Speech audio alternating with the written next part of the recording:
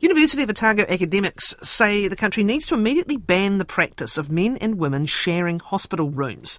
They argue in a paper out today the practice of mixed hospital rooms undermines patient security and dignity. Mixed gender rooms have been banned in the United Kingdom since 2010, and there have been attempts to prohibit the practice in some Australian states. The paper's lead author is Dr. Cindy Towns. Morena, welcome. Great to have you with us. Kia ora, Catherine. Thanks for having me on. So can you give us an idea of what happens in hospitals? Is this common? Yeah, it is. So there's a couple of studies. Just got to put you in front of a mic. There you go. You're off and running now. Excellent. Thank you very much.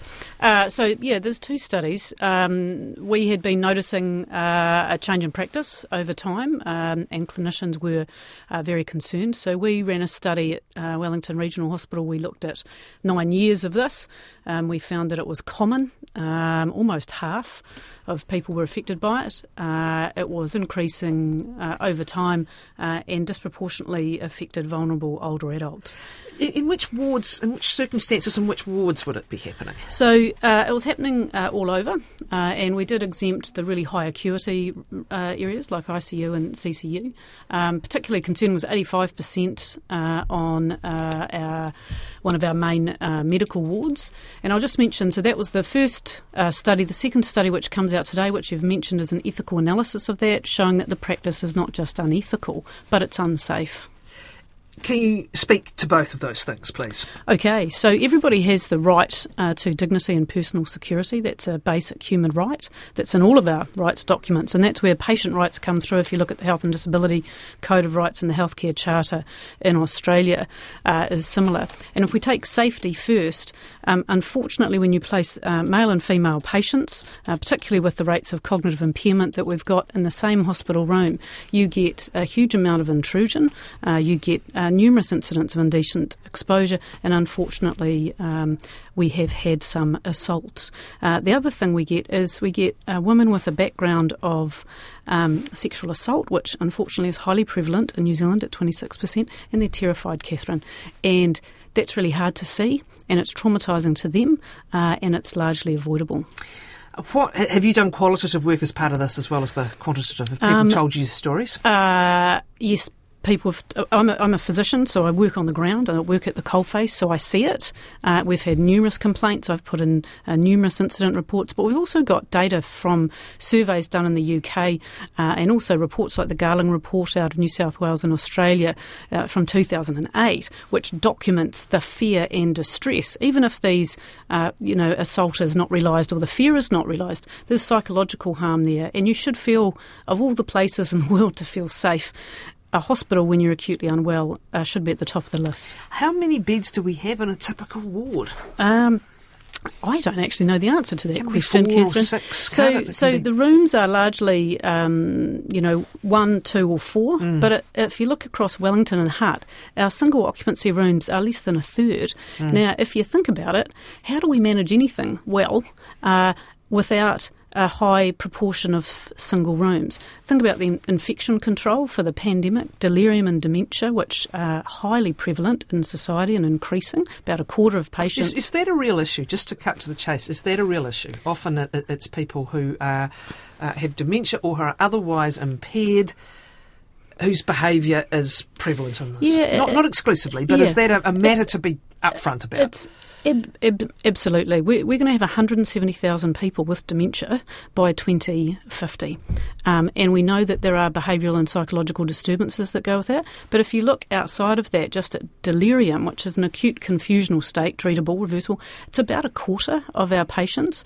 Now, that puts people at risk because they do have reduced insight and judgment and orientation. It's actually putting the patient themselves at risk as well as a potential victim. These aren't, the elderly men, unfortunately, that have perpetrated some of these events. They're utterly distressed. They often have no memory of it the next morning. They're not trying to do harm. They themselves are impaired. So what's happening overseas? We mentioned the UK, although I was reading an article saying that it doesn't appear to be meeting its own ambitions on this.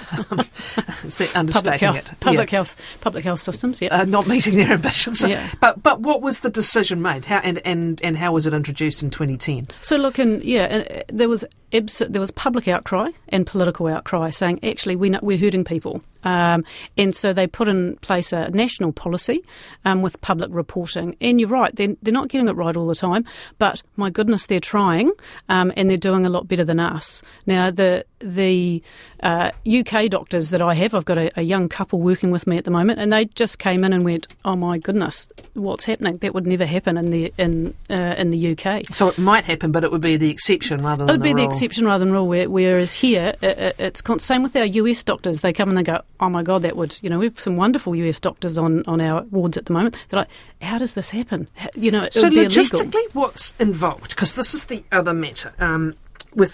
And we know particularly in winter, for example, we know the stresses that hospitals come under trying to get beds anywhere. And then you're managing what stage someone is at in their journey, whether they're coming out of an acute ward and into a medical ward or... there are lots of moving parts here. Can you explain them and how you would factor this in? So there is the false impression that this will, if we respect basic human rights, that will somehow impede patient flow, and that, above all, is the most important thing. 2010 it's been in place since the UK. There is no published data suggesting that. And we actually ran our own local pilot with the wonderful medical nurses on 5 South at Wellington Hospital, and we showed that we almost doubled our compliance rates without any delays in transfer from ED. I mean, broadly, are you talking, and we need to discuss all genders here, but are you talking broadly between male-female? Is it being probably 50-50 anyway? Does it skew in some wards versus another?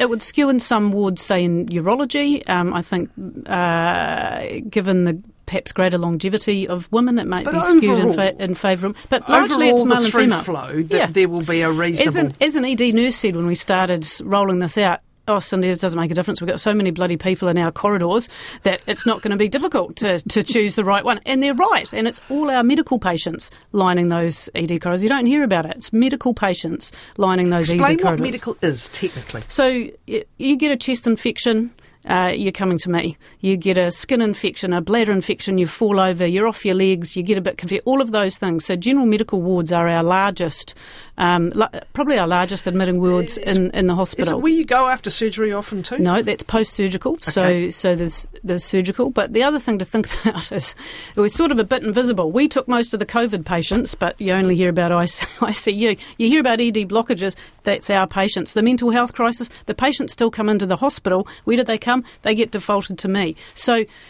these are medical patients, largely they're vulnerable. It does affect all wards, but ours seem to be affected the most. And one of those reasons is just really poor design. Really poor design. So it's the physical design of the hospital rather than some logistics whiz-bang computer system. So if you look at the I'm being speculative, but the drivers, the most obvious one in that study was design. So MAPU, the medical assessment unit at Wellington Hospital, was never supposed to be a ward. It was repurposed, but it wasn't given any resources for repurposing. It was supposed to be an after-hours service. So that's got two long corridors of patients and a couple of open 4-bedders. I mean, we actually call it the medical admissions and delirium exacerbation unit, and we could add infection there too because it's that bad. And I know there's some work around that. But how that became a proper ward without then having additional renovations made to it sort of beggars belief. So that's the ward that we're working with. So we're just actually lacking walls in some instances. We are lacking walls and toilet facilities. Yeah, it's that simple, really. Walls and doors, and of course everything would be easier if we had more beds. That would be easier, but we've actually proved that we can significantly improve things and not delay transfers from ED just by introducing policy. So yes, we need better design, that'll take time, but if we introduce a national policy, we'll significantly improve things. If you introduce the policy, who then implements it? Like what would be involved in that patient flow adjustment? common sense would be involved in that patient flow adjustment, and we're doing it now on medicine. I've got some wonderful nursing staff on our medical wards, and we need to roll that out. And actually, we've been doing a good job at Wellington Hospital, but we need to roll it out to the rest of the floors. It's kind of it's a change in structure and how we do handover, a change in culture, but getting that at a national level, I think, would be best. Just some of the feedback that's come in. As a retired registered nurse, I saw the effects of mixed wards years ago. My elderly mother was very traumatised by this situation, the only female in a room of men. Someone else says, my father, who was in and out of hospital with cancer before he died in January, our condolences, was in mixed wards in the Hutt Medical Ward. It was particularly disturbing when once there was a fragile elderly lady who was placed opposite a prisoner and his prison guards. It was bad enough for us as a family dealing with this terrible news with my dad's illness to have a prisoner next to us, but an elderly woman, I couldn't believe he had 6 people in his room all sharing a bathroom. One more, my mother, aged 93, was recently in a ward again in Hutt with 3 men. Quite by accident, the elderly gent opposite regularly exited his bed with his legs akimbo. Fortunately, Mum was so unwell she wasn't aware. One of the others was an aggressive dementia patient who was very loud and quite scary. I can't understand why they have mixed wards when it would be easy to swap a bed around, surely. Yep. So this is a point. Often people aren't deliberately doing anything. No. It is just a reality of the situation they're in. It's a deterioration in a basic standard of care that never used to happen. And I'm so thankful for you reading out those experiences, because our older adults don't complain, and they should. There should be public outcry, because the stories get worse than that, Catherine, and they're constant, and it's so morally distressing. Who needs to take this and run with it?